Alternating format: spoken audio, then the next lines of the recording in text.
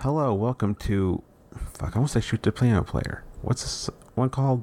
Dark Habits, an Almodovar podcast. Look, in a few episodes, I'll get it straight all the way through.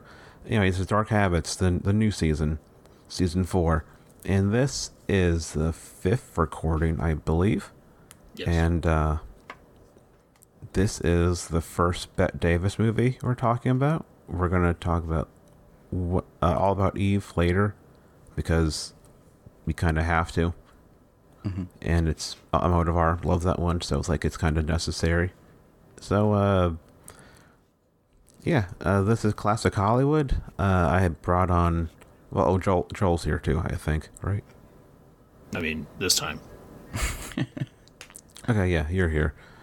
And brought on someone who's been like a friend, Twitter friend, sort of, I guess, for like 5 years, 4 years. It's been a long time. It's definitely been a long time. Yeah. Who are you? I'm Jake Lindberg. Just general human being, I guess is the best way to put it. Okay. Overqualified. Oh, thanks. Yeah. Well, Let's put a stop to something real quick right away. Okay. Why are you saying Bette Davis? I wasn't gonna say anything. I was just gonna let him. I've recently heard she preferred you said Bette Davis. That's how she said it, apparently. Too fucking bad. That's what I've heard. I've never heard that, but that's really interesting. I think it was like Elric Kane mentioned it kind of offhandedly once on Pure Cinema. Oh, geez, he's the authority, of course. Oh, that makes sense. I mean, he's a super nerd who would go back and read interviews and watch interviews right. that. Or maybe he's full of shit. I don't know. Yes. It's possible. We're all, sometime we're all full of shit. That's true. I don't think he's full of shit. I just don't think it's that important of a detail that we need to. No, it sounds like you're trying to. It's like if you started calling Carnage the Spider-Man village Carnage. Okay. Which is actually happens. I guess my friend told me one time that happened at a con. Oh. There's Bette Davis. Look, Classic Hollywood's not my thing. It's just that's a name I've seen written out many times. That's one of those. I don't know. I'm not sure if it's Bet or Betty. I'm going off of what a big movie nerd said. I will say I've seen old short films where they'll or newsreels, and it's from what I remember, it's usually Bette Davis. But that's just me. She may have preferred to be called Bette Davis. Yeah, her stage name was Bette Davis. I don't know. I mean, her real name was Ruth, so anything's better than that. You're disrespecting Ruth Gordon right now. Oh shoot, that was my bad. She just doesn't look like a Ruth. She looks like a Betty. Yeah. That's what Ruth I mean. Gordon looks like a Ruth. Yeah. No, Ruth Not Gordon's exactly. awesome. Yeah. Sure, Even Ruth looks like. Ruth Gordon, which we should probably do an episode on her. Her career is really fascinating. She was a screenwriter and did other things in show business before becoming a big acting star. Right. And I think she started in the 20s, or maybe even before the 20s. But yeah, she looks like the 1915s, like the teens. Okay, but her career is just really fascinating, and she's more than just the kooky old lady. Right. It's kind of revelatory. She actually did a lot more than just play kind of weird old ladies. Right. Okay, so this is a Classic Hollywood episode. I'm glad Jake is here because, as I've said as I said before about Classic Hollywood, it's something I kind of struggle with. It doesn't hold my attention that well, and I enjoyed the letter, but at the same time, it's just something that this is just the typical, not typical. What am I trying to say? this just had the vibe of old Hollywood that kind of turns me off in a way that I'm not really sure why it does. That's totally fair. I mean, and the only reason why I love old Hollywood was when I was a kid, you know. I wasn't really allowed to watch a ton of different stuff, and my dad, it wasn't like, I was more encouraged by my dad to watch this kind of stuff, and, you know, it started with, like, Laurel and Hardy and Abbott Costello, and then it kind of grew from there, and it's just become kind of everything. Except Van Johnson. I refuse to watch anything with Van Johnson. He just annoys the crap out of me, but... Whoa, what did he do to you? Existed, basically. Oh, God. Yeah. That's true. He did exist. But I get it. It's one of those things where it's like, I think that's also too, like, these are the types of movies that, like, you know, Almodovar and Fassbender, like, loved, you know, and emulated. And that's something that's definitely helped me connect with those kinds of filmmakers. Especially growing up with all this, but yeah, it's one of those movies that it could be considered noir, but I don't really consider it noir. It kind of dances that line a little bit. It veers into it a little bit. Like, I can see, like, I didn't think this was noir, but it definitely felt like, I'm not sure even when noir was like established as like a thing that people recognized, but it definitely has the parts of it. It's definitely too early because it's 1940 and noir was post World War II. So, okay, yeah. Well, Joel, did you like did you like this movie? No. Oh, okay. At least he's being honest. It had nothing to do with it being classic Hollywood. This one was just particularly boring. Like, the reason I picked it out of the couple you gave me is because I hadn't heard about it, and apparently there's a reason why. Well, Jake gave me a list of movies. Yeah, and this is actually one of my favorite movies. I don't know. I know. I know. I'm starting off on a bad foot right now. Van Johnson was just here talking about you also. So yeah, I just honestly, the main thing that stays with me is just that opening scene, and it just kind of just goes from there, and everything. It starts to kind of feel. It's a really weird movie to think about, like, just how people handle things. I know that's like a weird way of saying, hey, this is a melodramatic movie, but, you know, just from how she maneuvers everything and, you know, screws over her own husband, and sometimes it feels more like a tragedy than like a melodrama, because it's just like, I just think about that ending, and it's just before the ending part, but like where they're talking and arguing, and it's just like, man, this is bleak.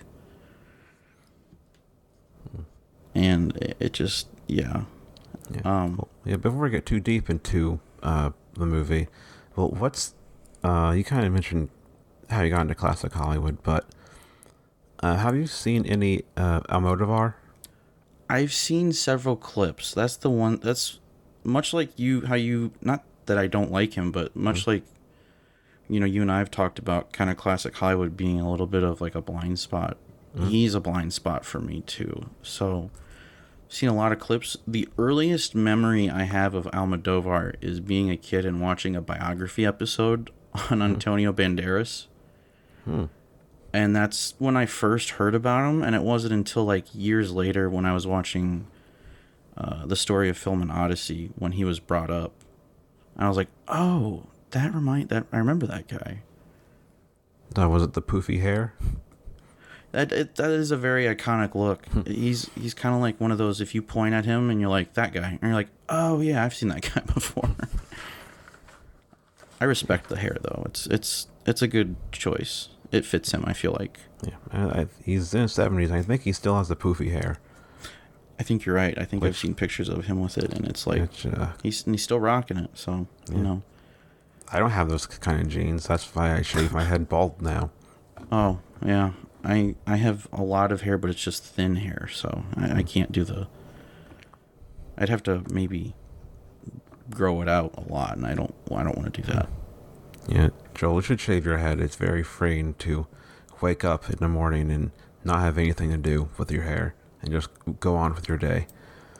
No, I've got a very fragile male ego. I'm afraid if I shave it, it's never going to come back. And my hair is one of the few things of my own body that I actually like, I guess. I don't know. Like is not the word. It's. I get what you mean, though. I can't get rid of this. It's your it's identity. worth money. I would shave my head too, but I would look like Curly from the Three Stooges, so I can't do that. I was gonna say something, but no, not gonna say it. But yeah, let's move on. I'd have to cut it out. Okay, you're good. It's about someone else who, if they shaved, if they went bald, what they'd look like. Oh, okay. And I know I'll probably forget to cut it out if I say it. Yeah, that's fair. All right, so let's see. What made you want to pick the Betty Davis category on the list? I do love like Betty Davis as an actress. I think she's one of those people who's always been interesting on and off the screen. She's the reason why we call the Academy Award the Oscars, because when she went to accept one of her Oscars one year, she turned around the statue and said, "It looks like my husband Oscar's butt." So that's why we call it the Oscars. At least that's a myth. I don't know if that actually happened, but the story I've heard is like it was someone. It had to do with Oscar Michaud to some degree. Okay. That's what I came across years ago, but I don't know how true that actually is or not. Right. Like I said, the one I just said too, I don't know if that's true or not either. Joel, have you heard either of those stories? I don't know what the hell you guys are talking about. What's going on now? Okay. That's fair. No, it's just seriously, what were you talking about?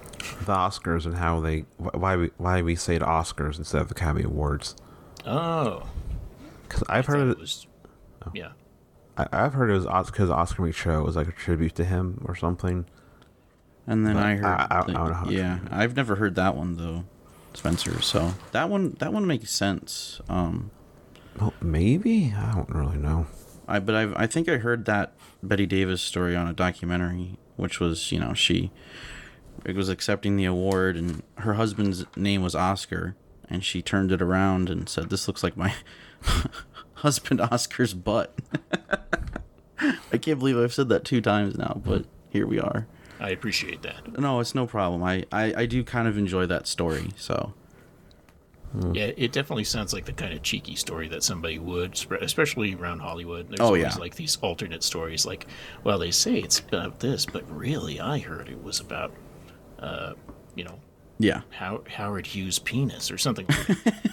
That's what he called it. Yeah. But yeah, Betty Davis is just somebody who I just think is a great actress. She's, and and I don't know much about Almodovar outside of like, he's primarily known for does he mostly do like melodramas, or at least his early stuff is melodramas?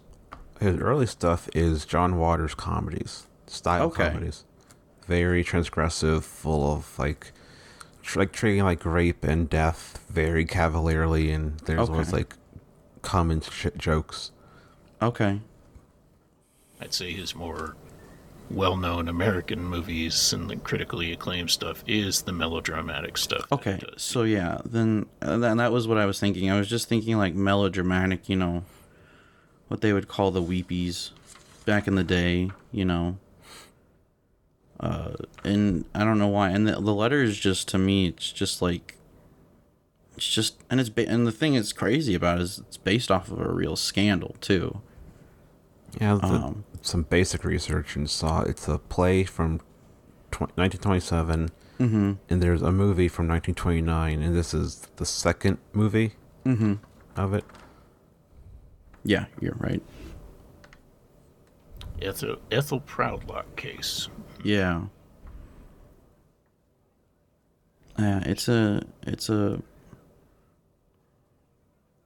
just an interesting thing because it does kind of feel like weirdly. That opening feels weirdly real to me sometimes. It feels, and sometimes it also feels like a dream. It felt very visceral. Yes, And then the rest of the movie doesn't. It starts on a really high, and then it kind of mellows out, and it's like, no, this is what the movie actually is. It's not Betty Davis killing a man. Yeah. If that was the movie, I feel like it would probably be held a little bit higher among her movies. But yeah, I mean, it's just a powerful scene, you know, and one of the things that sticks out with me is, you know, here she's, not to get too deep, but you know, she's killed this man, and you know, I've never killed anybody, but I wouldn't be able to just sit there and like sew or mend or whatever she was doing. You know what I mean? Mm-hmm. And it's just it's a very interesting character like trait. Yeah, and like the opening, like what this movie like structurally is, kind of like makes me think of Knife Plus Heart. In that Knife Plus Heart starts out like it's a sleazy giallo with like a dildo knife in the opening kill, and then the movie continues and it's like, oh no, it's really about a lesbian relationship that fell apart. Right. And that's kind of, other than the dildo knife, it's basically kind of the same thing. Yeah, it's just how a relationship dissolved and Yeah. and like very broad strokes. Mm-hmm. And I do like that we don't, because I feel like usually Hollywood would just like would show everything leading up to that most of the time, like the argument and whatnot. And that may have been a code thing too, that, you know, no relationships out of marriage sort of thing, but or even applied, you know. That makes sense. But I still think it's an interesting way to open a movie.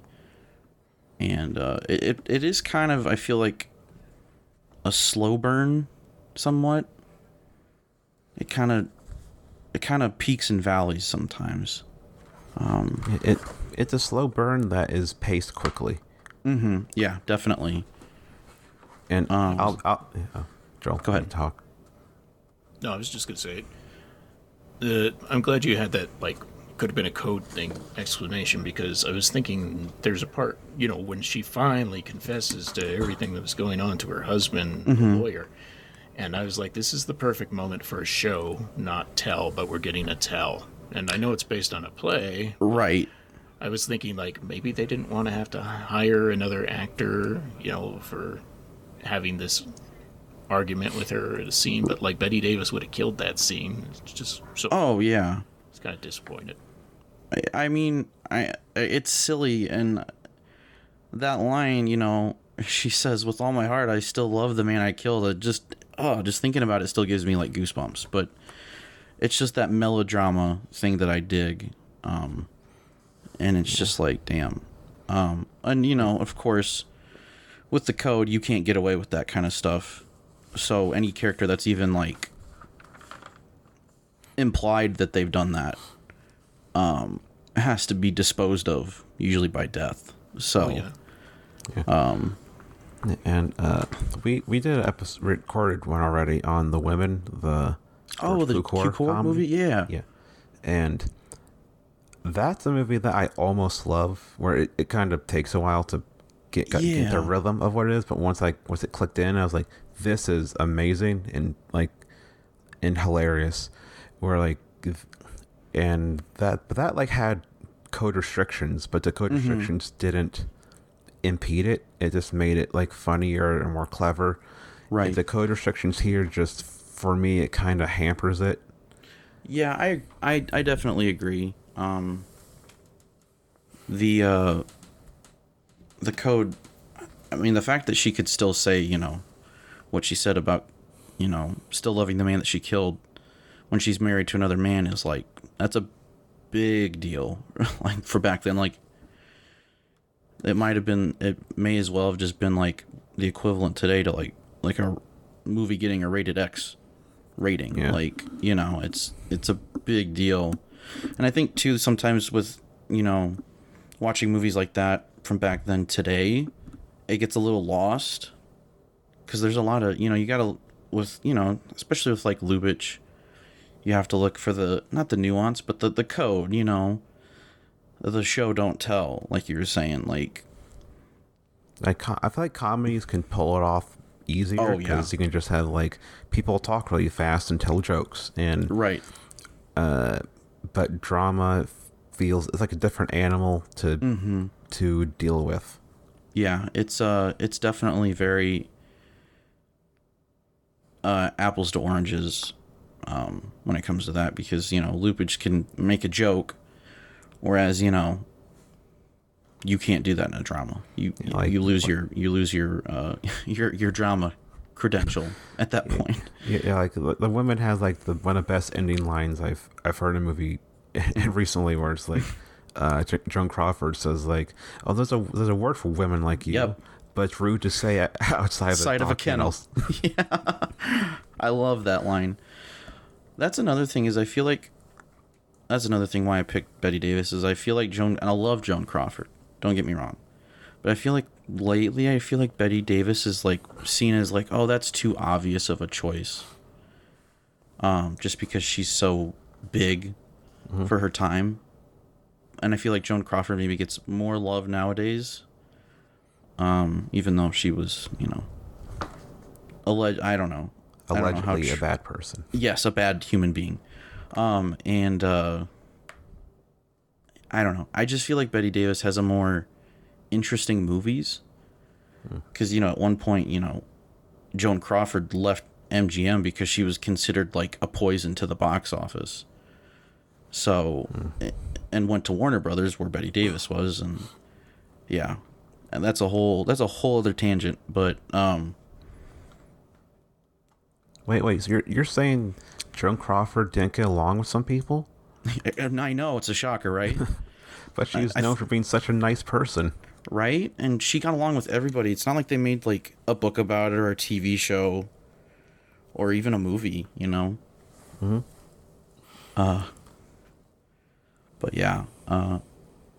This movie just, it's also a movie that I feel like the only thing that I haven't watched it maybe for about a year or two. And I don't know if the widow of Hammond is supposed to be, how do I put this? Is she white?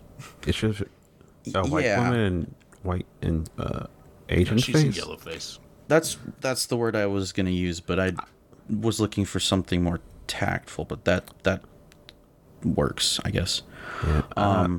Like I thought she was supposed to be like mixed race. I thought so too at first, but it was one of those things where I was just like I couldn't get nail it down quite. And I can't remember. Does she even talk at all? She speaks in Malay. She Okay. speaks a very broken, yeah. Yeah. It's not just- Malay though. It's I thought. supposed to be Mandarin. They say Chinese, but I thought they said Malay, or maybe the only time they actually- They're in Malay. Malay. yeah. The only time they label something Malay is in the very beginning when those workers are all asleep and they start waking up. Afterwards, it's all speaking in Chinese. Yeah, I think it is Mandarin because it does Cantonese is the how do I say it? That's not Cantonese has a very different sound to it. Okay.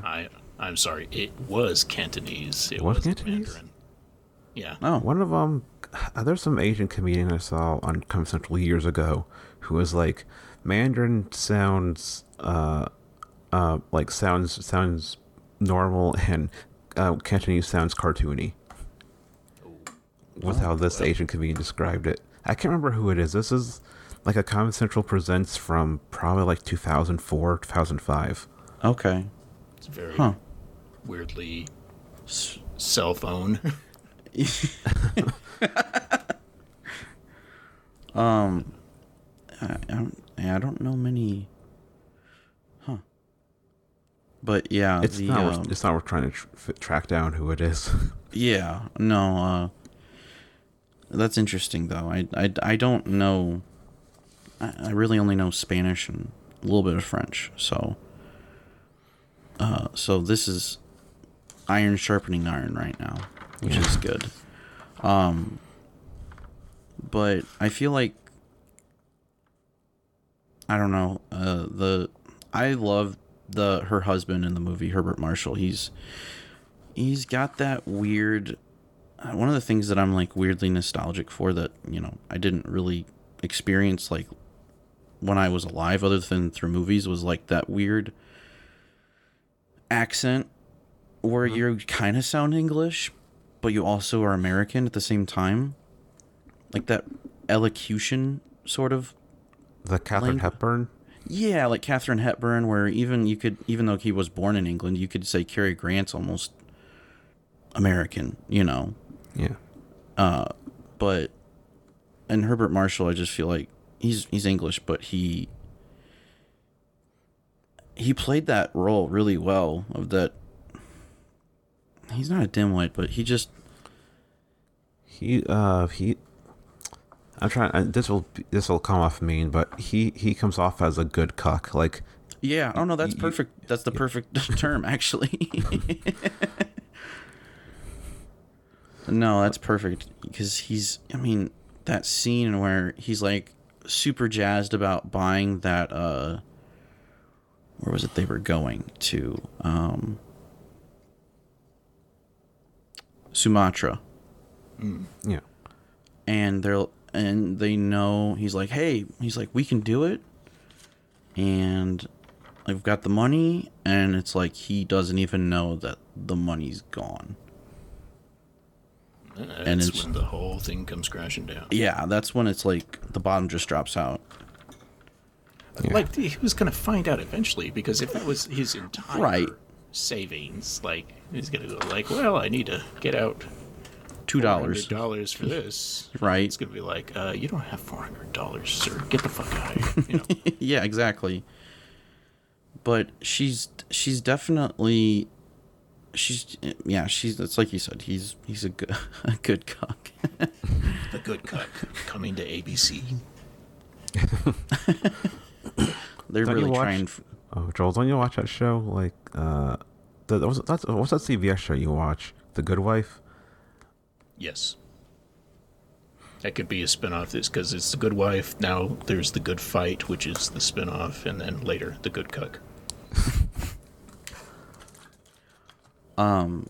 But she's just I feel bad for him. He's just getting played like a fiddle. It's just he just stands there and takes it until not like the end, and then one of the other things that's really, I think, that struck me this time watching this movie is obviously, well, first of all, you can't forget the score. It's very classic Hollywood. Max Steiner is definitely one of the original kind of goats of that era. Yeah, the score, I liked how it sounded East Asian and like Hollywood at the same time, and it didn't feel like I feel like that's something that could easily veer into just being cheap and like what does Asian music sound like, but it actually stereotypes. Yeah, no, I agree. It's just, it definitely adds a lot to the movie. I think without it would not be the same movie. I think, what did you guys, I wanted to get your guys' opinion. There was the couple of scenes where she was out on like the balcony and just staring at the moon. Obviously she shouldn't turn into a werewolf. That would have taken the movie into a way different direction. That's actually another thing I was disappointed about.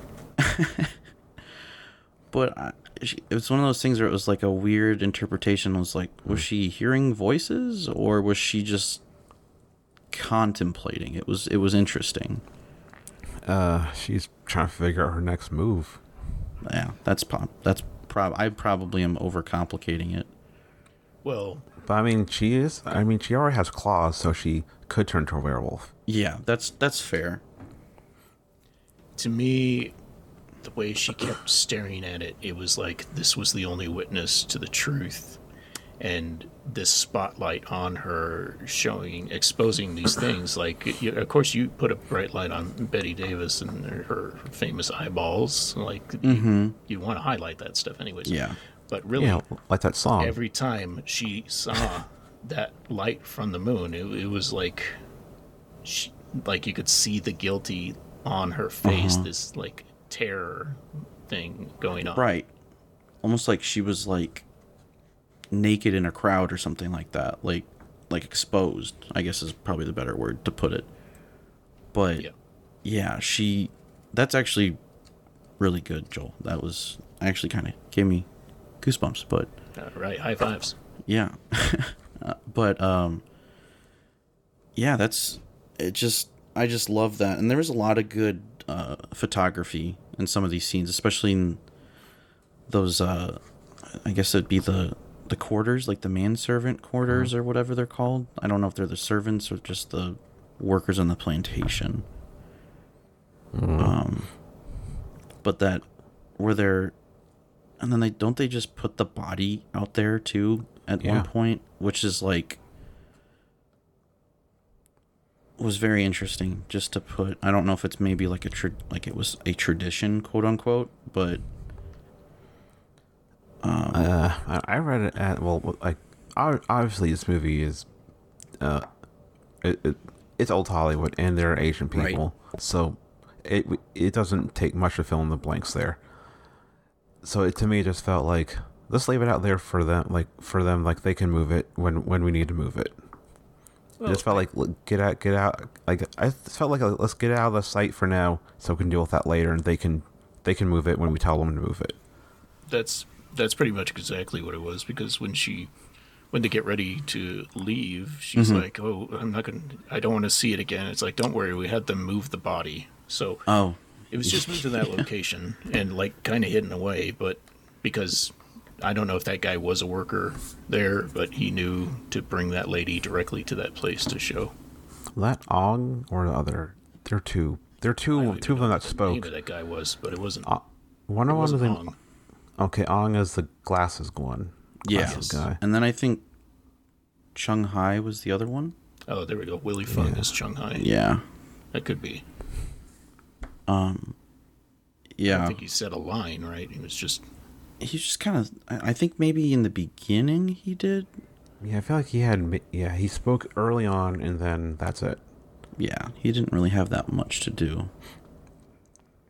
And I don't want to bring up the women again, but like the women had a lot of, cause like the gimmick of the movie, like Jake, is no men show up. Yeah, like but amazing. And you see like black women, but the black women in it are always the type of, like they're given like the standard role, but there's this air of, especially the Butterfly McQueen character, who's like, oh, these white bitches are crazy. but in this, I never got the sense of the Asian workers being like, these white people are crazy. It just felt like they had no personality, other than like manipulation. I feel like, yeah, I know, I totally agree. Yeah, and that's another thing too. I think that with classic Hollywood that I totally get. I think a lot of people, comedy is a lot easier to understand, and more relatable. And melodrama doesn't always age really well. Like, and I love melodrama, but like this melodrama didn't feel like big enough. It felt restrained. Like Davis was going big. Right. Oh, but but the men around her, like the lawyer, went pretty big, and the husband was like kind of there, like, but he's also supposed to be kind of like subdued until a point.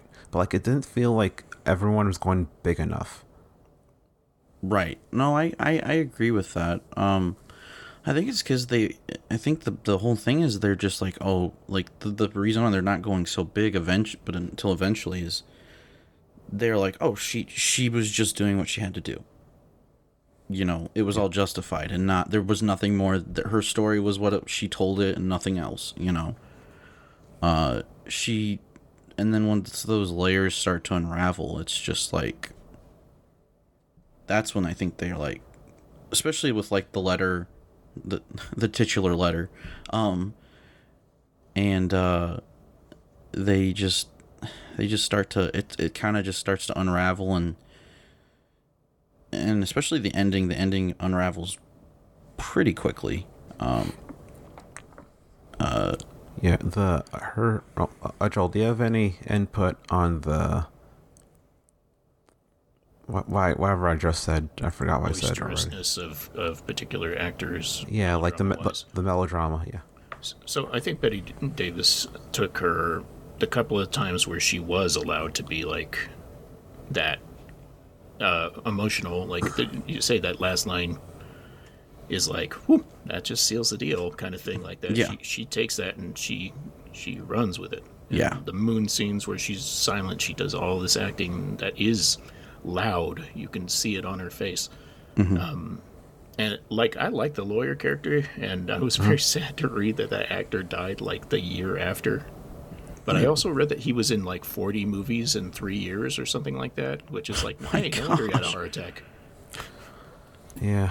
Oh my gosh, I did not know that. Probably gave him the pills they give Judy Garland. Yeah, I was just about to say the pet pills.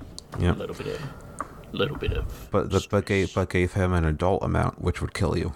Yeah, and it looks like he worked with Betty Davis a couple of times before that. He's probably just on contract at Warner Brothers. But yeah, that's really sad. I didn't even know that. Because I took note. I was like, oh, who is this guy? Yeah, because he's good. Really yeah. good. But that's why I didn't know who he was. Yeah, he didn't really make it that long. His first movie role was in 1937, and then he died in 1941. Gosh, that's really sad. Speaking of Fassbinder. Yeah. Seriously.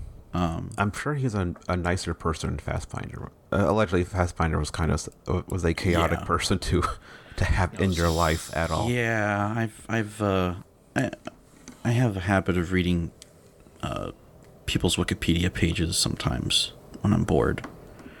And Fassbinder was anything but he was not boring, that's for sure. Yeah, this is just coming from an outsider's perspective, but it seemed like he needed drama in his life. And if there was no drama, he'd be like, well, I have to create more drama, so my life is crazy. Right. No, definitely. Yeah, but let's see, where is it? I don't think we mentioned it all yet. It's almost 40 minutes in, but William Wyler is a director. Oh, yeah. And Who's that guy? he's a director I really like because he directed The Children's Hour. Yep. One of the underrated Audrey movies, which is coming up and no one has picked yet so far.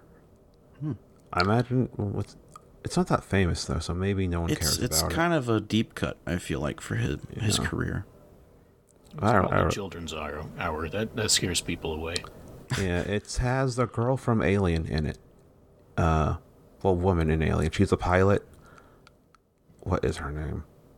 As a little girl. Veronica Cartwright. Yeah. I think she's a little girl who. Never mind. If you haven't seen it, watch it. Yeah. But I think she's a shady little girl in that who kind of sparks the story. It's a shitty little girl. There's a little girl character in that movie who kind of sets the story off, who is very mean. And just watch the movie. Okay. Is there a children's choir in it? No, it's a gay thank God. movie, so it has kind of aged weird. For a time, it was kind of like, oh, they're treating gay characters pretty well, and then Right. it kind of. But you look at it now, it's like this is archaic. You Yeah. can't do this Best they could anymore. do. Yeah. But it's still good. I still do want to talk about someone.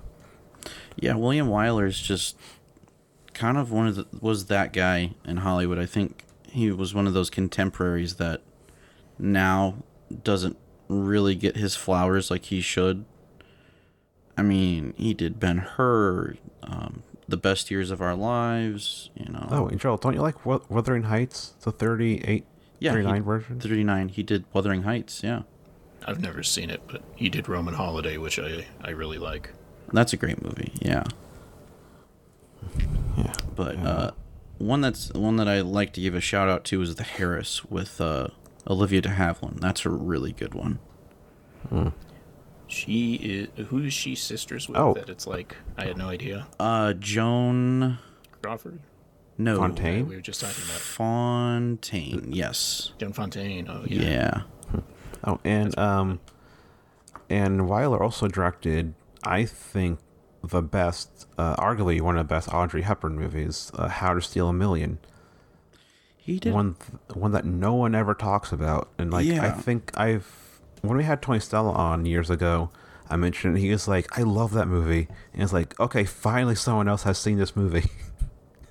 Like no one talks about How to Steal a Million, but it's her most fun movie. I think far. it's one of those movies where people look at it and you go, "Oh, that's too obvious," and I think that's the problem. But that's the point. It's a fun rom com. Right. They steal a million. Right. I know. It's like How to Steal a Million and A Man Escaped both give the plot away to their respective films. So, yeah. But yeah, he's done westerns. Yeah, he's the direction was really good in the letter. Like, there was the shot of the when they're in the courtroom, the way that's all lined up is, I don't know, it was very satisfying to look at, because you could everybody's fanning themselves, and then there's also the fans running, and it's obviously not doing any good. Yeah, and there's There's things. so many movies that take place in these areas where all the people are complaining about how hot and sweaty and swampy it is. Like, there's a scene where I can't remember, like the lawyer's wife and I guess Oh, they're like The on the other guy? porch. and they're like, we need to take a shower. Yes, I'm feeling sticky. Let's all go. Yeah. Showers in the middle of the days. What are you, crazy? Right. Yeah, it just I like when they show and don't tell. That was what was nice about that shot. It was just, it gave you all the info you needed. Nobody had to complain about it being hot. Yeah. Yeah, like when people talk about like the best movies to portray like intense heat, this Yeah. I think should be in the conversation, because Oh, definitely. it's always like Do the Right Thing, which does it brilliantly with color scheme. This is just like having people fanning themselves with fans going on and little lines, like but also might be too subtle for Yeah. for like immediate reaction. Right. Well, and maybe you were talking about how some of them,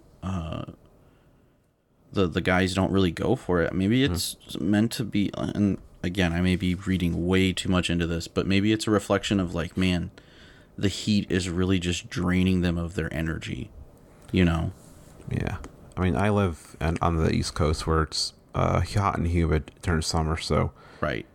I can understand just for me when it's summer, like I don't go outside that much because I just it just sucks the life out of me. Yeah. No, I do too. It's rough. I also burn like paper dipped in gasoline, so. Oh, are you Irish? No, I'm actually Croatian. Oh, So- are you Kessler's cousin? It's possible. It's very oh, possible. oh. For people listening, Martin Kessler's Czech. He's not Croatian. Oh, I was yeah. gonna say what? I was making a joke about Central Europeans. I'm sure It was I'm a sure- good joke. I'm sure Martin would appreciate it. They're all the same. How did you guys feel about the ending? I'm curious about that. Did that just feel too neat, wrap it with a bow Hollywood ending, or what did you guys think about that? I liked how, like, it opened us with a visceral scene of Betty Davis killing the man, and then I liked this end of like, the widow gain revenge, and like it felt visceral, and so it's like it ended on a similar note it opened with, and I did appreciate this.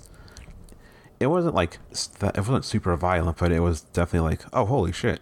Right. They kind of went for it. Like, I figured something would happen to her, but I didn't think it would be that effectively done. Right. J-Dog, you? Yeah. I really like that you pointed out was bookend because I didn't really think about that. But Yeah. I didn't either. I have a real problem with the whole. This was his very stoic wife that walks around and very slowly with jewelry all over herself in this area like no one else does. Like what is her? I was like expecting to find out she was some, I don't know, a cult leader or something weird. No, she's just racist. She's just That's basically what it is. it's just not. It was just weird. And so the thing I like about that ending is that it just happens, and then that police officer, but it's just like, okay, we're leaving, like, okay, and there's not like oh no, she's been murdered kind of thing like that. It's just that's the end. Guess what? She died because she cheated on her husband. And that's the way the cookie crumbles with the Hays Code. Yeah. Is it Hays Code or Production Code? I think you can do either or. The only reason why they called it the Hays Code is because the guy that set the code was the president of the Motion Picture Producers and Distribution of America. And he I could talk about the Hays Code and why it was started. Go for it. Well, definitely in the 20s. So you got to remember, Hollywood was very new, very party central. A couple of factors. A lot of murders were starting to happen in Hollywood with famous people like William Desmond Taylor. Overdoses like I think Jack Pickford, and then there's the whole. And they've never made a movie about this, but I don't know how well it would do now with the whole Me Too movement. But the Fatty Arbuckle, Virginia Rapé, alleged rape, and that was one of them. And so they're like, all this stuff's happening. They're like, hey, we need to clean this up. So they bring in this Presbyterian guy named William H. Hayes, who was the Postmaster General under Harding and the former head of the Republican National Committee, and they're just bringing him in to like clean it up. And he just makes rules, and you have to follow him. So he worked in a post office? He was the Postmaster General under Warren Harding. But he had nothing to do with like the arts? No, he had absolutely nothing to do with the arts. That was the thing, is like he knew nothing about the arts. Which seems kind of like a Hollywood thing to do, or the government getting involved. Well, yeah, it seems like something they would do now. Yeah. Which I think they have. And like he knew he was out of his league and stuff like that, trying to get people to agree to certain things and stuff like that. So it wasn't the Hays Code for very long. It got taken out of his hands pretty quickly, but of course he gets stuffed with all the blame and stuff like that. Yeah, and of course he was born in Indiana. I'm sorry, guys.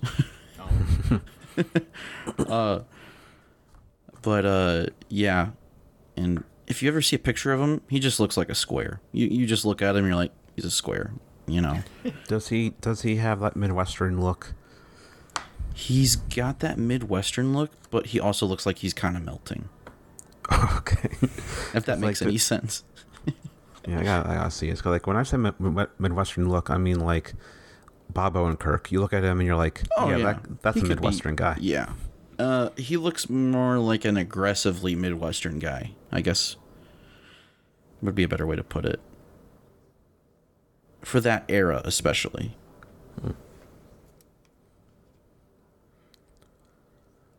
Yeah.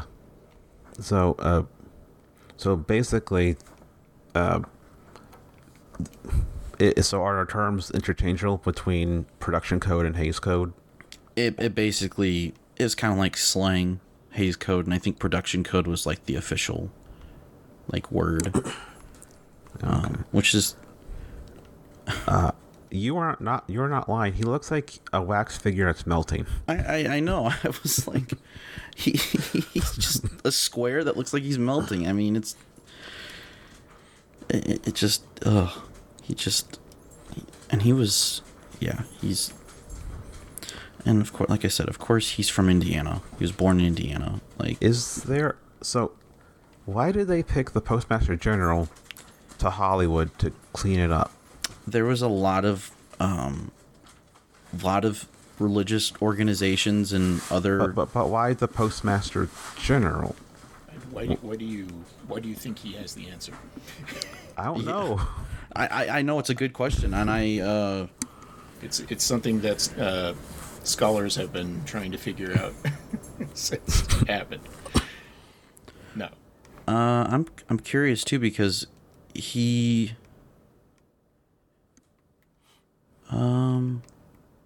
it was basically just public. It was a PR move. That's all it was. They're just like, let's pick the squarest square from Squaresville and put him in Hollywood to clean it up.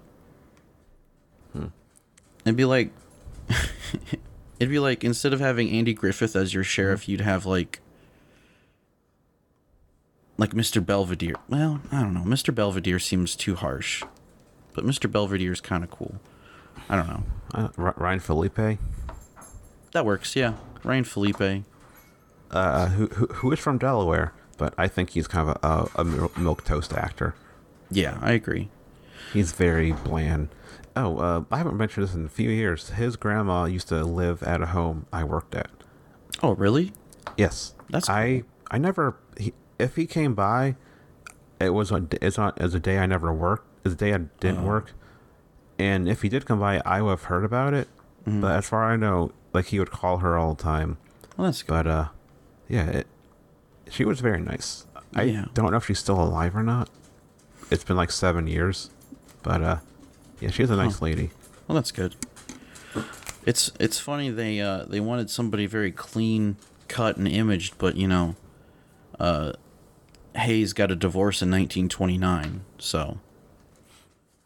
And back then that was a no-no, but hypocrisy.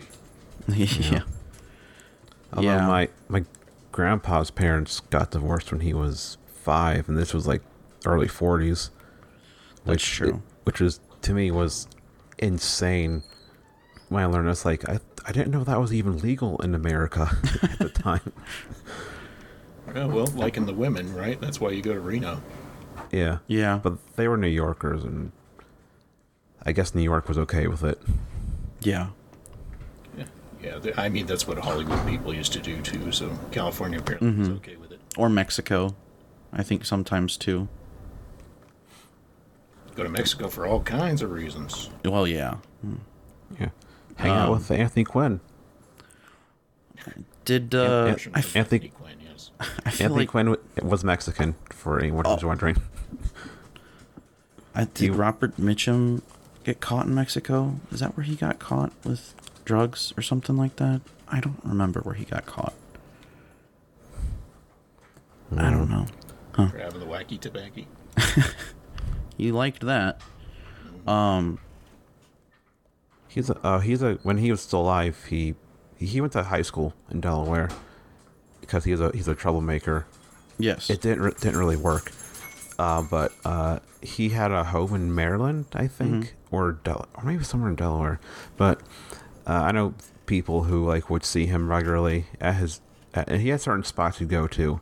Right. And he was just like super nice, super chill, and it didn't like it. Everyone said like it. He didn't seem like a movie star. He just seemed like just a cool dude. Yeah. Who you could talk to. Yeah. Dan Pullen was telling me a story about somebody he would see at like his local supermarket, like in his hometown when he was a kid. And it was somebody that was just like, he said that they would just be, I want to say it was Robert Stack, but I don't quote me on that. But yeah, it's always interesting that we elevate these people to such high levels, and then you just meet them and they're just people, you know? Yeah. I'm a big Buffy fan. I got to hang out with Amber Benson. Oh, that's awesome. I'm a big Buffy fan too. That's really cool.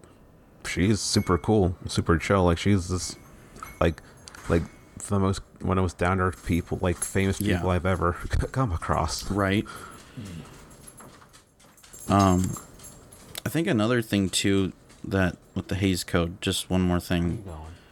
I think that was, especially with all those scandals, it made the studios kind of create like their kind of like own fixer departments, like, you know, trying to get stuff out of the press and stuff like that, you know, like oh, this is, so I don't talk about this much often, but my dad co-wrote a book with Mo of the Three Stooges' daughter called The Three Stooges Scrapbook. And the Three Stooges, originally before they were a solo act, worked with this actor named Ted Healy. And Ted Healy, I guess, liked to drink, and not too bad. And he worked at MGM, and he went out one night after his child had been born, like his firstborn child. I think it had a son. This is the story that my dad tells me that Mo actually told my dad. So, he went out, you know, celebrate his firstborn son, and he came across Wallace Beery, and they got into a fight, and basically Wallace Beery basically like killed him. So, yeah, and he still had a career. So, yeah. Yeah, how was it? We'll back on topic, but on the Rialto Report, a great podcast about the history of the porn industry in America. There's episode on, I think it was Jim South episode. He was a agent slash manager for porn stars and nude models, and he was friends with the dad from Beverly Hillbillies, and there's some story about some producer or something. I think it was like a Hollywood guy who wanted one of his models in a movie, and Jed Clampett, he had him track down the guy and like pull a gun on him so he'd actually pay him, so Jim South could get the money that he was owed. Because apparently Jed Clampett would carry a gun with him at all times. Well, he did play Barnaby Jones, so yeah. Hearing that about him was like, okay, that kind of fits my mental image of that kind of a guy. Ernest P. Worrell.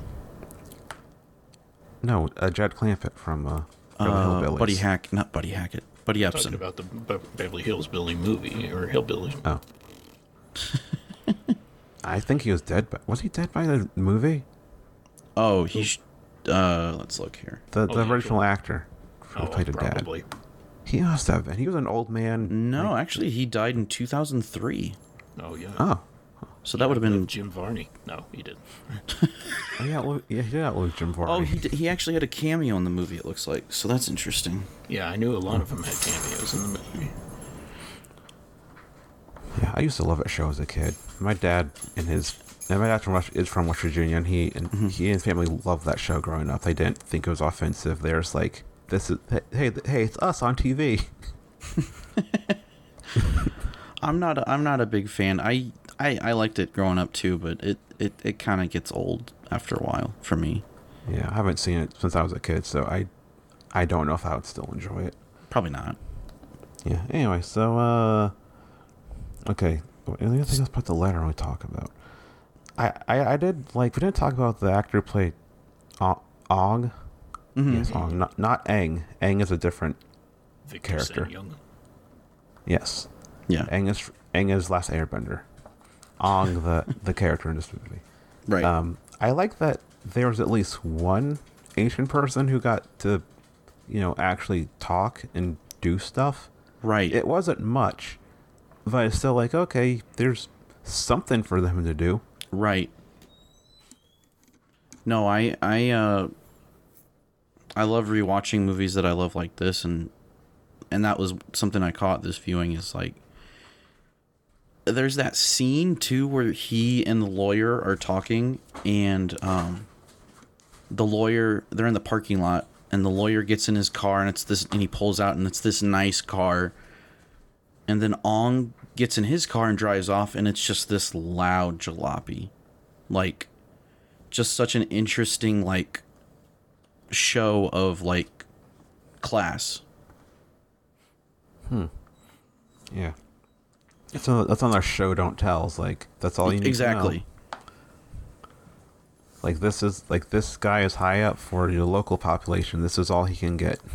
Right, exactly. When the lawyer probably had his brought in from, home or whatever. So, yeah. I don't know if I'll ever watch this movie again, maybe, but I'm curious. This other, is it Jezebel, the other Wyler movie with Betty Davis? That's one of them. Yeah. I'm curious because I like Betty Davis a lot so far. I've seen Dark Victory. Yeah, and what did you think of that one? If I still had Letterboxd and rated stars, I would go. I think I'd go maybe 4 out of 5. That's fair. It's a good movie. It's such a weird cast to think about too. Got Ronnie Reagan in there. Ronnie, Humphrey Bogart. Yeah, baby Ronald Reagan. I've never seen him so young. Yeah, I know. And that ending always gets me too, in Dark Victory. Yeah, but the melodrama in Dark Victory for me worked a lot better because it felt like the movie was more in sync with it, where this just felt kind of repressed. Tonally, it's just kind of strange to me. Right. J-Dog, final thoughts? I don't. Yeah, I mean, I'm in the same boat as you are, which makes me feel bad because our guest loves this movie. It's fine. Yeah.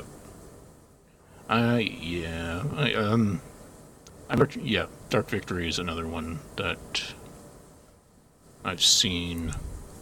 It's not as good as Burnt Offerings, but it's pretty good. I gave it 3.5, but I have very good memories of that one. Betty Davis gets to do a lot more with her role. This one, she's playing someone who's keeping herself together and expects things to just work out because she knows she's done something crazy and she knows why she did it, but she can't tell anyone why. Right. And it's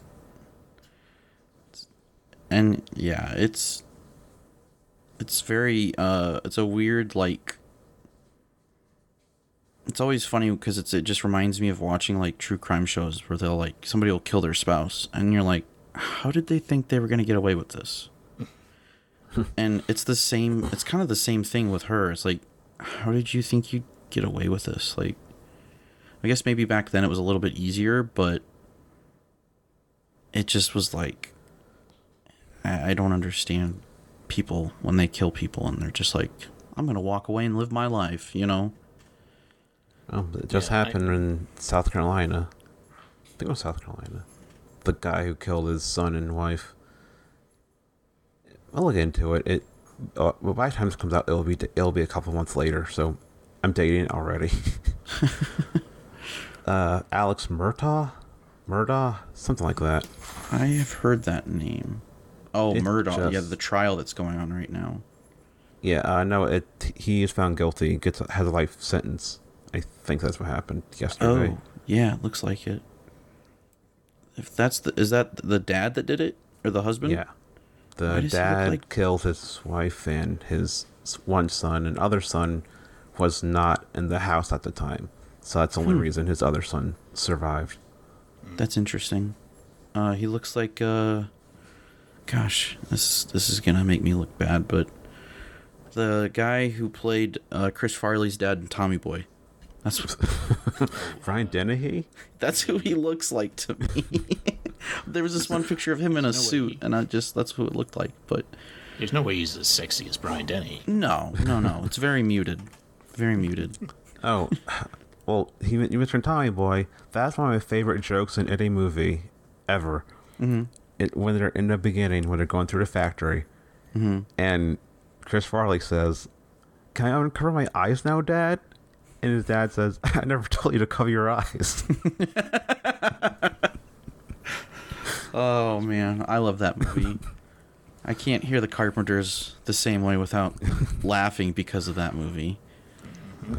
That joke is so perfect. I know. There's a lot of them in that one. I still Like I've connected to so many people just by referencing that movie. just the other day I said, "Yeah, I'll give you my Herbie Hancock." Me and my friends used to be like 1, 2, Niner. Whoa. My friend and I will go, if we're talking about directions, we'll talk like that gas station attendant. It's 22 miles away. So what I was gonna say about like people getting away from stuff, like from what I understand, like the idea of somebody like really planning out their murder of whoever they're going to murder is just like so uncommon. It's not really, most people don't think about like, I'm gonna get away with this. They Right. just do it and it's done. Right. And then afterwards they're like, what do I do to make sure nobody knows? And the trial that this one was based on, the woman was actually found guilty. There wasn't like a big, jury thing like he's showing this movie, which I thought was funny. Like, wait, where did all these white guys come from? I know. They didn't holler back to England or whatever. Central Casting was running a little slow that day, so Yeah, it's like, if we got a courtroom, might as well take advantage of it here. Put on some wigs. just like the lawyers. Which Everybody's got the Which I don't know if that seems to be only like an English practice. That's also in colonized areas too. Nigeria Okay, still does it. that makes sense then. barristers and judges. Yeah. Yeah, a lot, like basically the parts of Africa that England ruined, they still a lot of them still do it. Yeah, that makes sense, of course. It looks so stupid when you see pictures of it.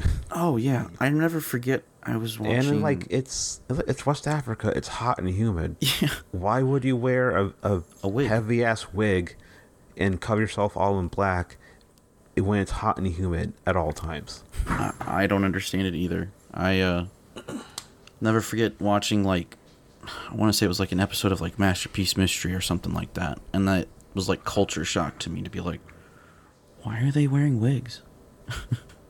The fact that they still do it now is weird to me. Yeah. This What point's just ceremony you're standing on? Like, what is there has to be a purpose, and the only thing I could think about is like making everyone look uniform in a way, but that's not. well, it's usually only the lawyers, so maybe it's a way to, I guess, maybe to make the lawyers stand out. So if you kind of like, if you're in the crowd and you're like, or the jury, you lose your focus. You're like, oh crap, where's the person who's talking? And it's, Can't tell which one of those lawyers wear their wigs. It's ridiculous. somebody needs to be wearing a pink wig. Just make everybody in the room wear wigs. She said, "I didn't even think about that." Like, I'm an audience member at this trial. Yeah. All right. So the letter is available out there. I guess it's a classic. I don't know, Jake. Rent it on You're YouTube a pair also. authority. It's a classic? I mean, Betty Davis was nominated for an Oscar. So it's in that kind of category. I consider it a classic. I think it's just a memorable, you know, it's kind of one of those, like, if you're showing like a highlight reel of Betty Davis's like career, if you leave this one out, it's kind of like, you should leave this in. Like, you need to include this. It's not like All About Eve or, you know, what's the other, Whatever Happened to Baby Jane. It's not anything like that. It's probably somewhere, maybe like an A to a B tier Betty Davis movie, and considering with her career, but it's one of my personal favorite movies. And I'm not offended that you guys were kind of on it. It's a different kind of movie, especially when you're used to, especially since you saw Dark Victory. They're two different movies, and another one, if people like Dark Victory, is Now Voyager, which is a good one too. Now Voyager is, yeah. That's a really good one. I've heard of that one. I believe that's there's a Nevermore song or album with that title. I think it might be maybe a reference to that. They're a metal band that doesn't exist anymore. It's also from a Walt Whitman poem too. Maybe it's from the poem. Yeah. Walt Whitman originally got it from this metal band from back in the day too, so it's kind of this, It's kind of like this weird circle of life thing, you know. Yeah, he's a big World Dane fan. Rest in peace. Yeah. Died too young. Yeah. Walt Whitman. Yeah, Walt Whitman. At the young age of 72, yeah. Gone but never forgotten. Yeah, I might include a clip from the Nevermore song on here. Yeah. Okay, so let's see.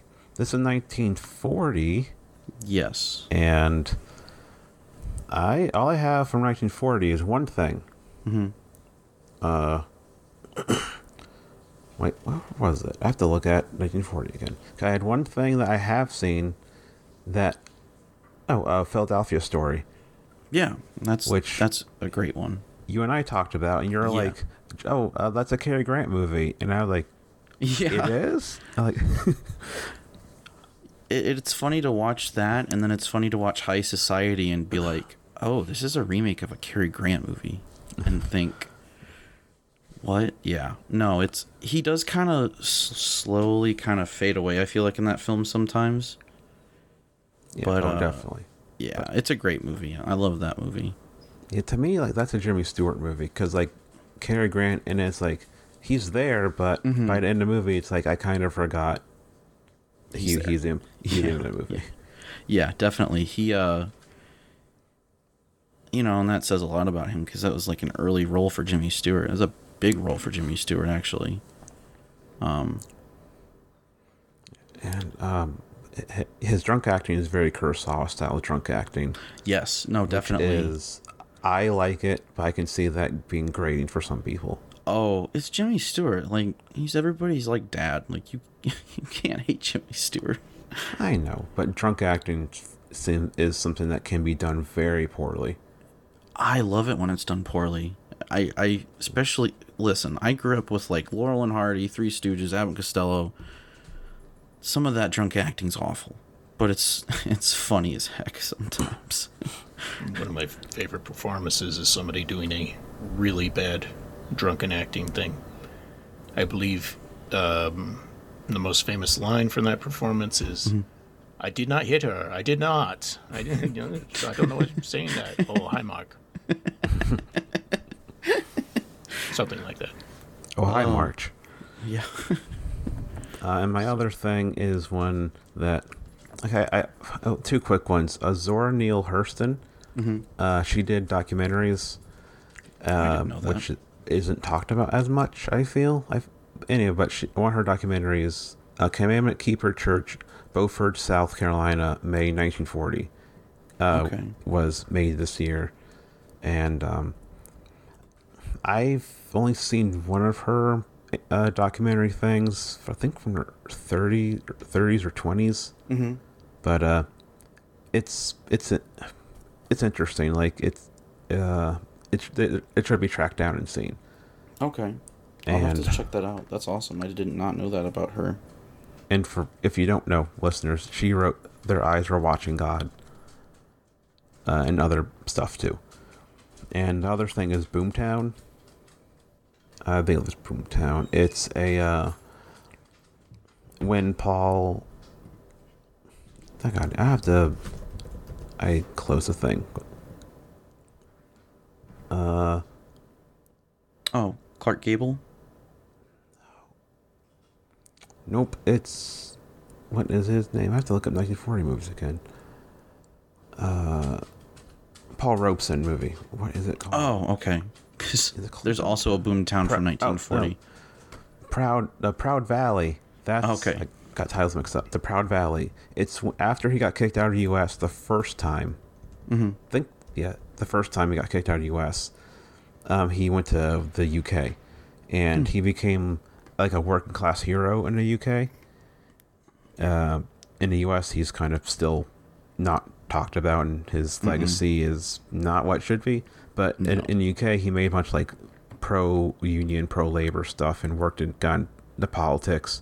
And he is like beloved over in the UK by the like lower class in certain areas where he like helped out politically. And this is one of his movies that I haven't seen, but The Proud Valley is on archive.org in full, and there's probably a disc of it somewhere. But yeah, from what I understand, his Welsh and English movies, he actually gets stuff to do, where in the Hollywood stuff, he gets to sing a song, and that's kind of it. It looks like there's a Studio Canal DVD. Yeah, And that's it's- And it's on the BFI channel on Amazon, if people are subscribed to that. yeah, because the UK, they love him over there, but in Yeah. America, he's a dangerous socialist or some shit.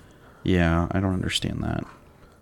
Well, he supported unions, Jake. Oh, yeah, because, unions are really bad, Yeah.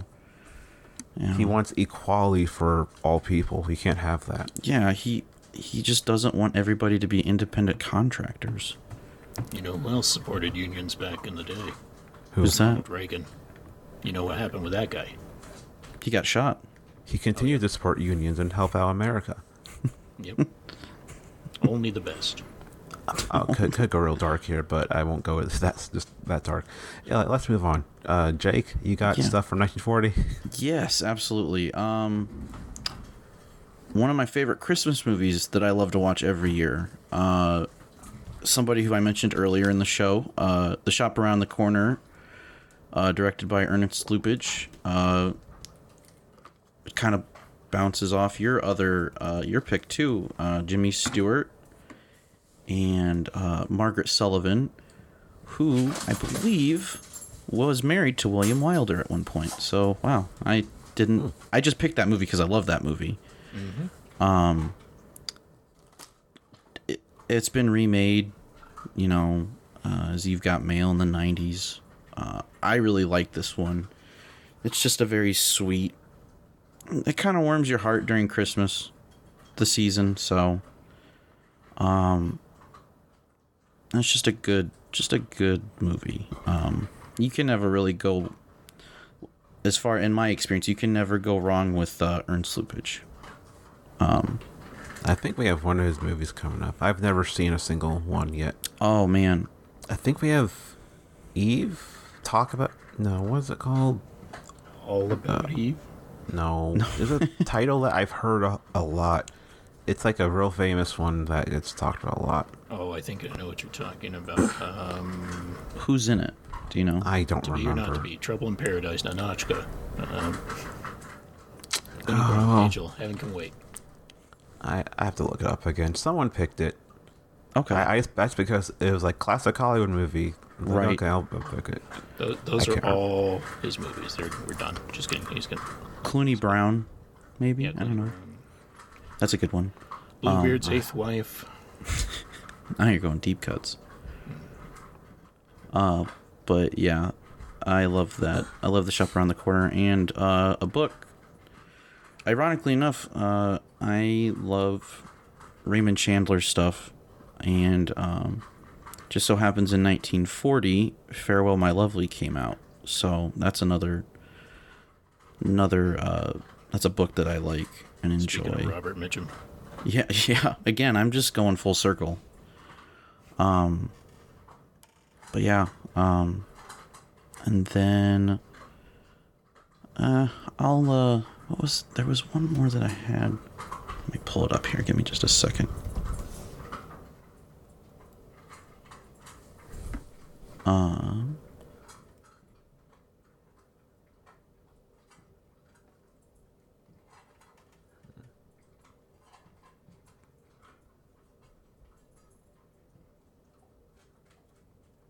Oh, well, the Foreign Correspondent was a great Hitchcock movie. I think I've never heard of that one. you've never seen that one. Oh, I've seen Never even four Hitchcock. Yeah, I've never heard of that one. It's I've early seen in the his U.S. career, so that makes sense.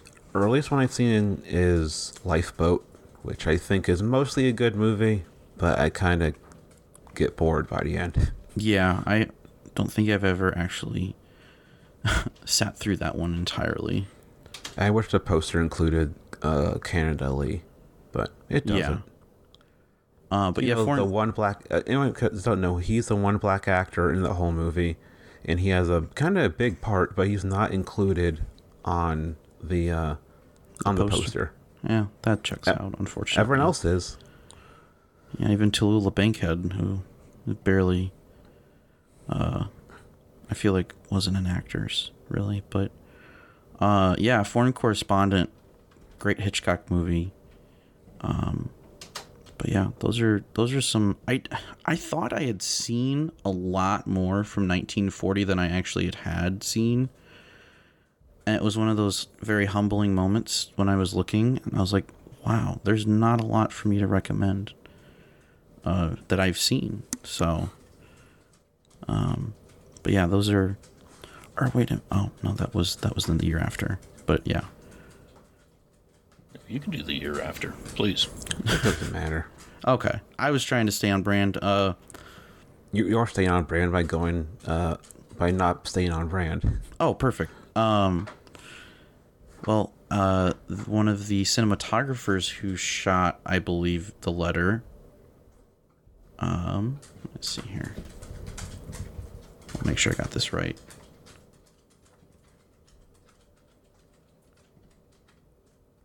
Shot.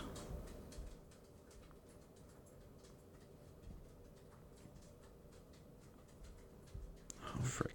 I want to say, don't quote me on this, but he shot High Sierra. Yes. The cinematographer who shot The Letter also shot High Sierra with Humphrey Bogart and Ida Lupino, which is a real, I feel like a really good, Raoul Walsh, Bogart movie. So, and I feel like you can honestly never go wrong with Ida Lupino, so.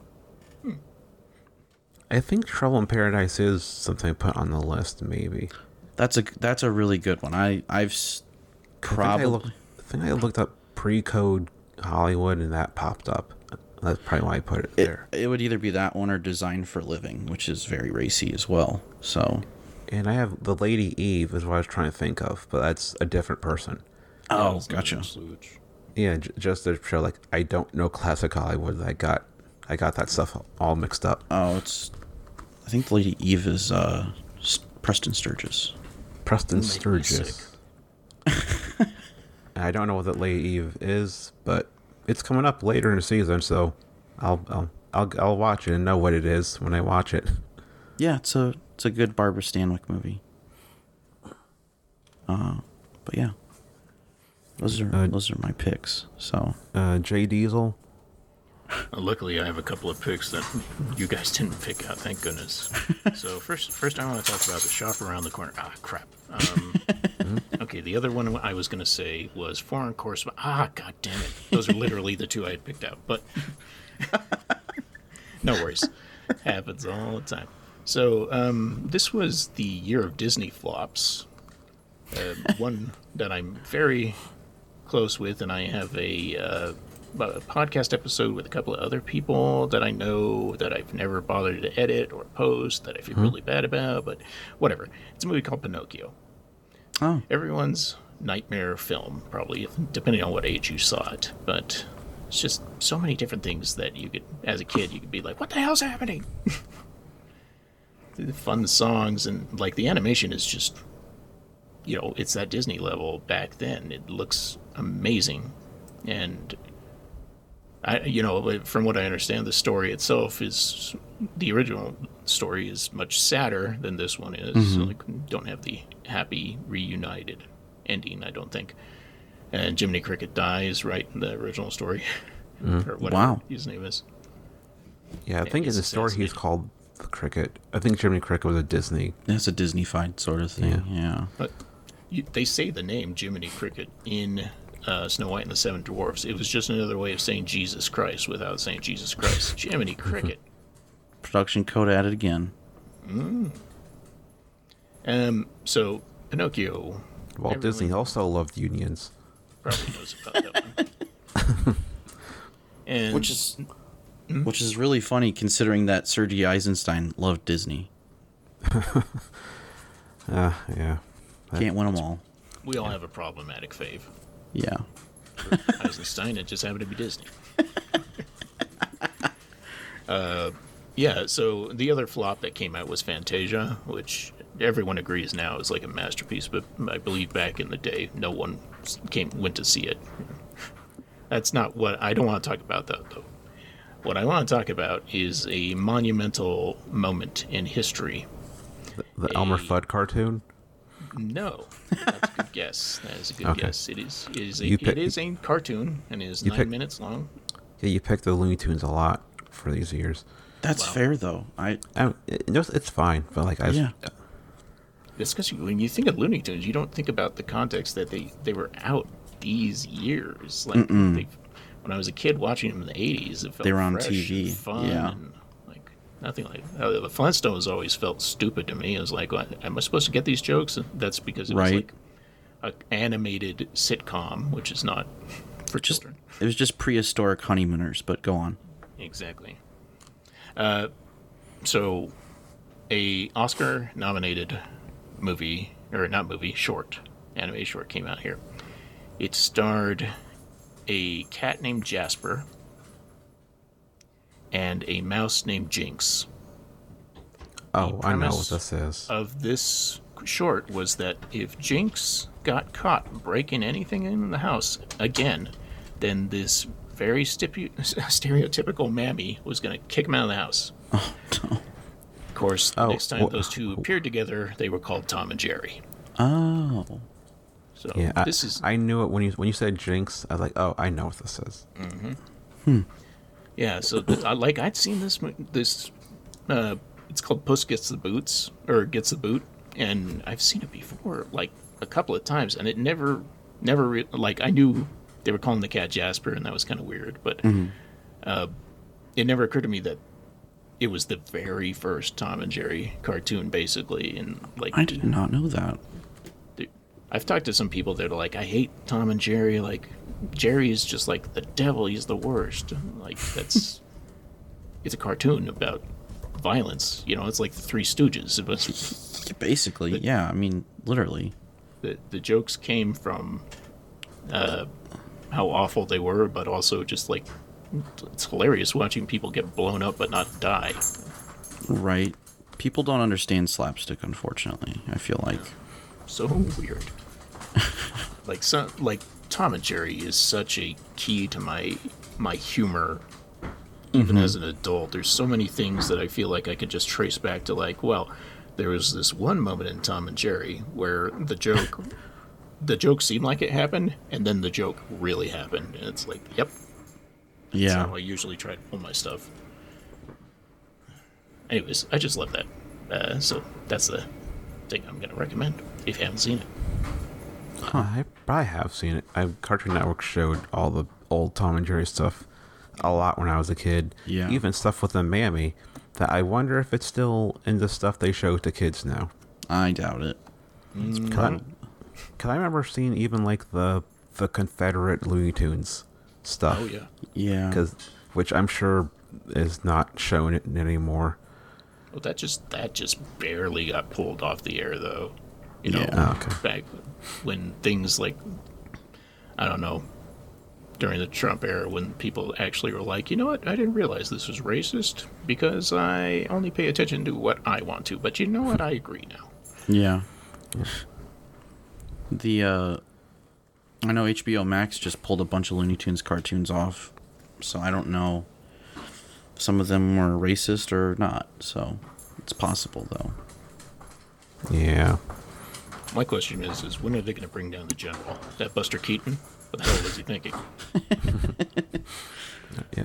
All right. So, what was I got nothing else. I'll be on podcast. I don't know, this year, probably.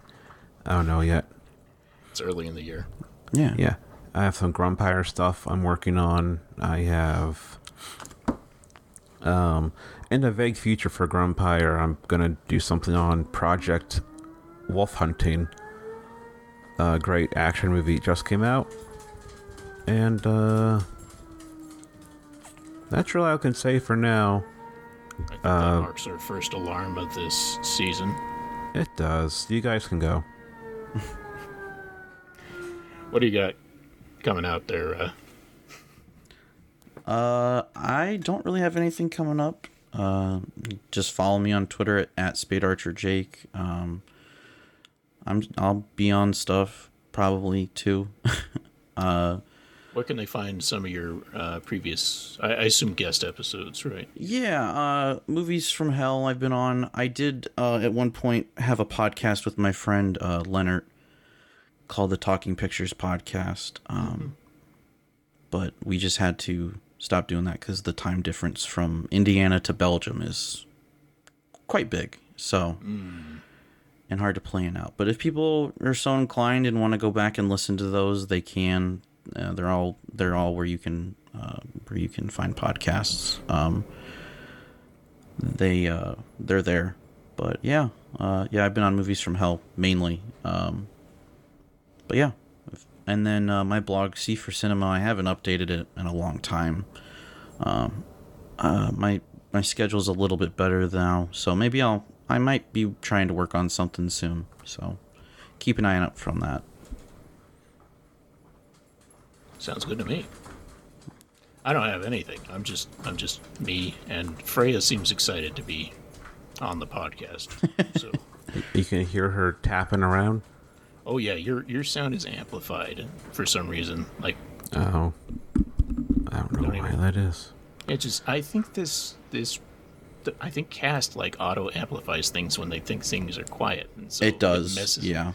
Yeah, it messes entirely with my NVIDIA broadcast noise blocker. Like, thanks a lot. Right.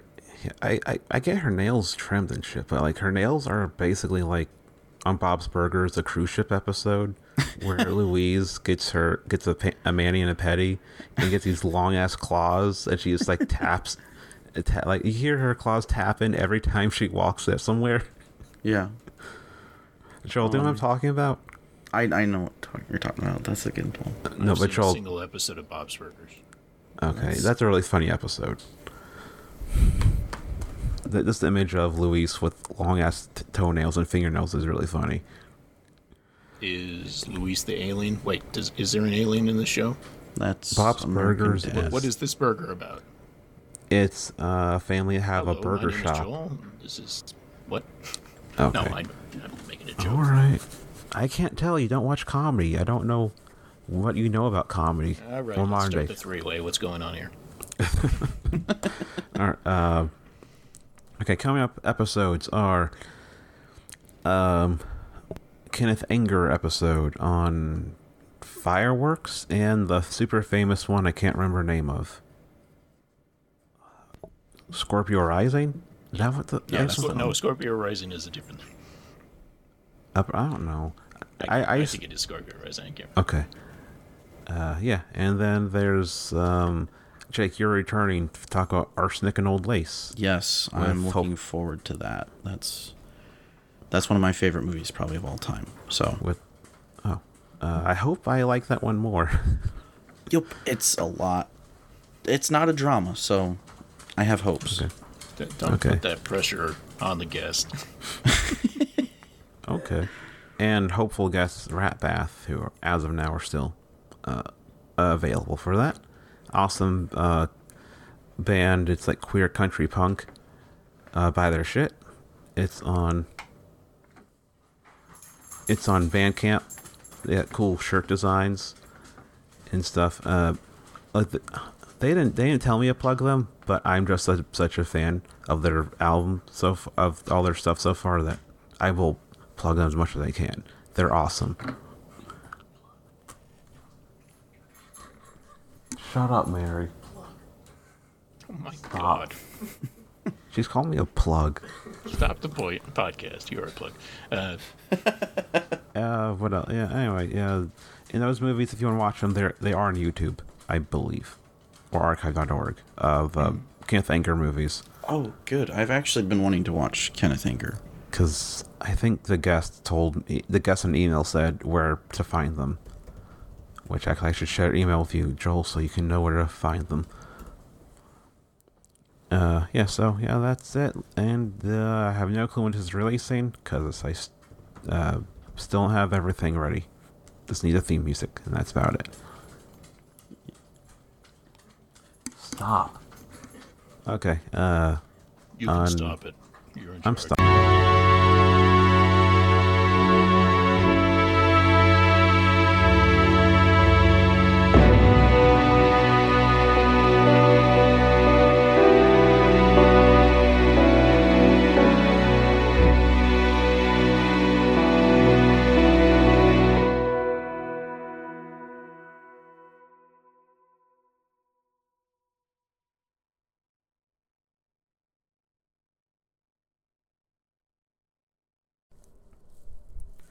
Our theme music is by James Fell.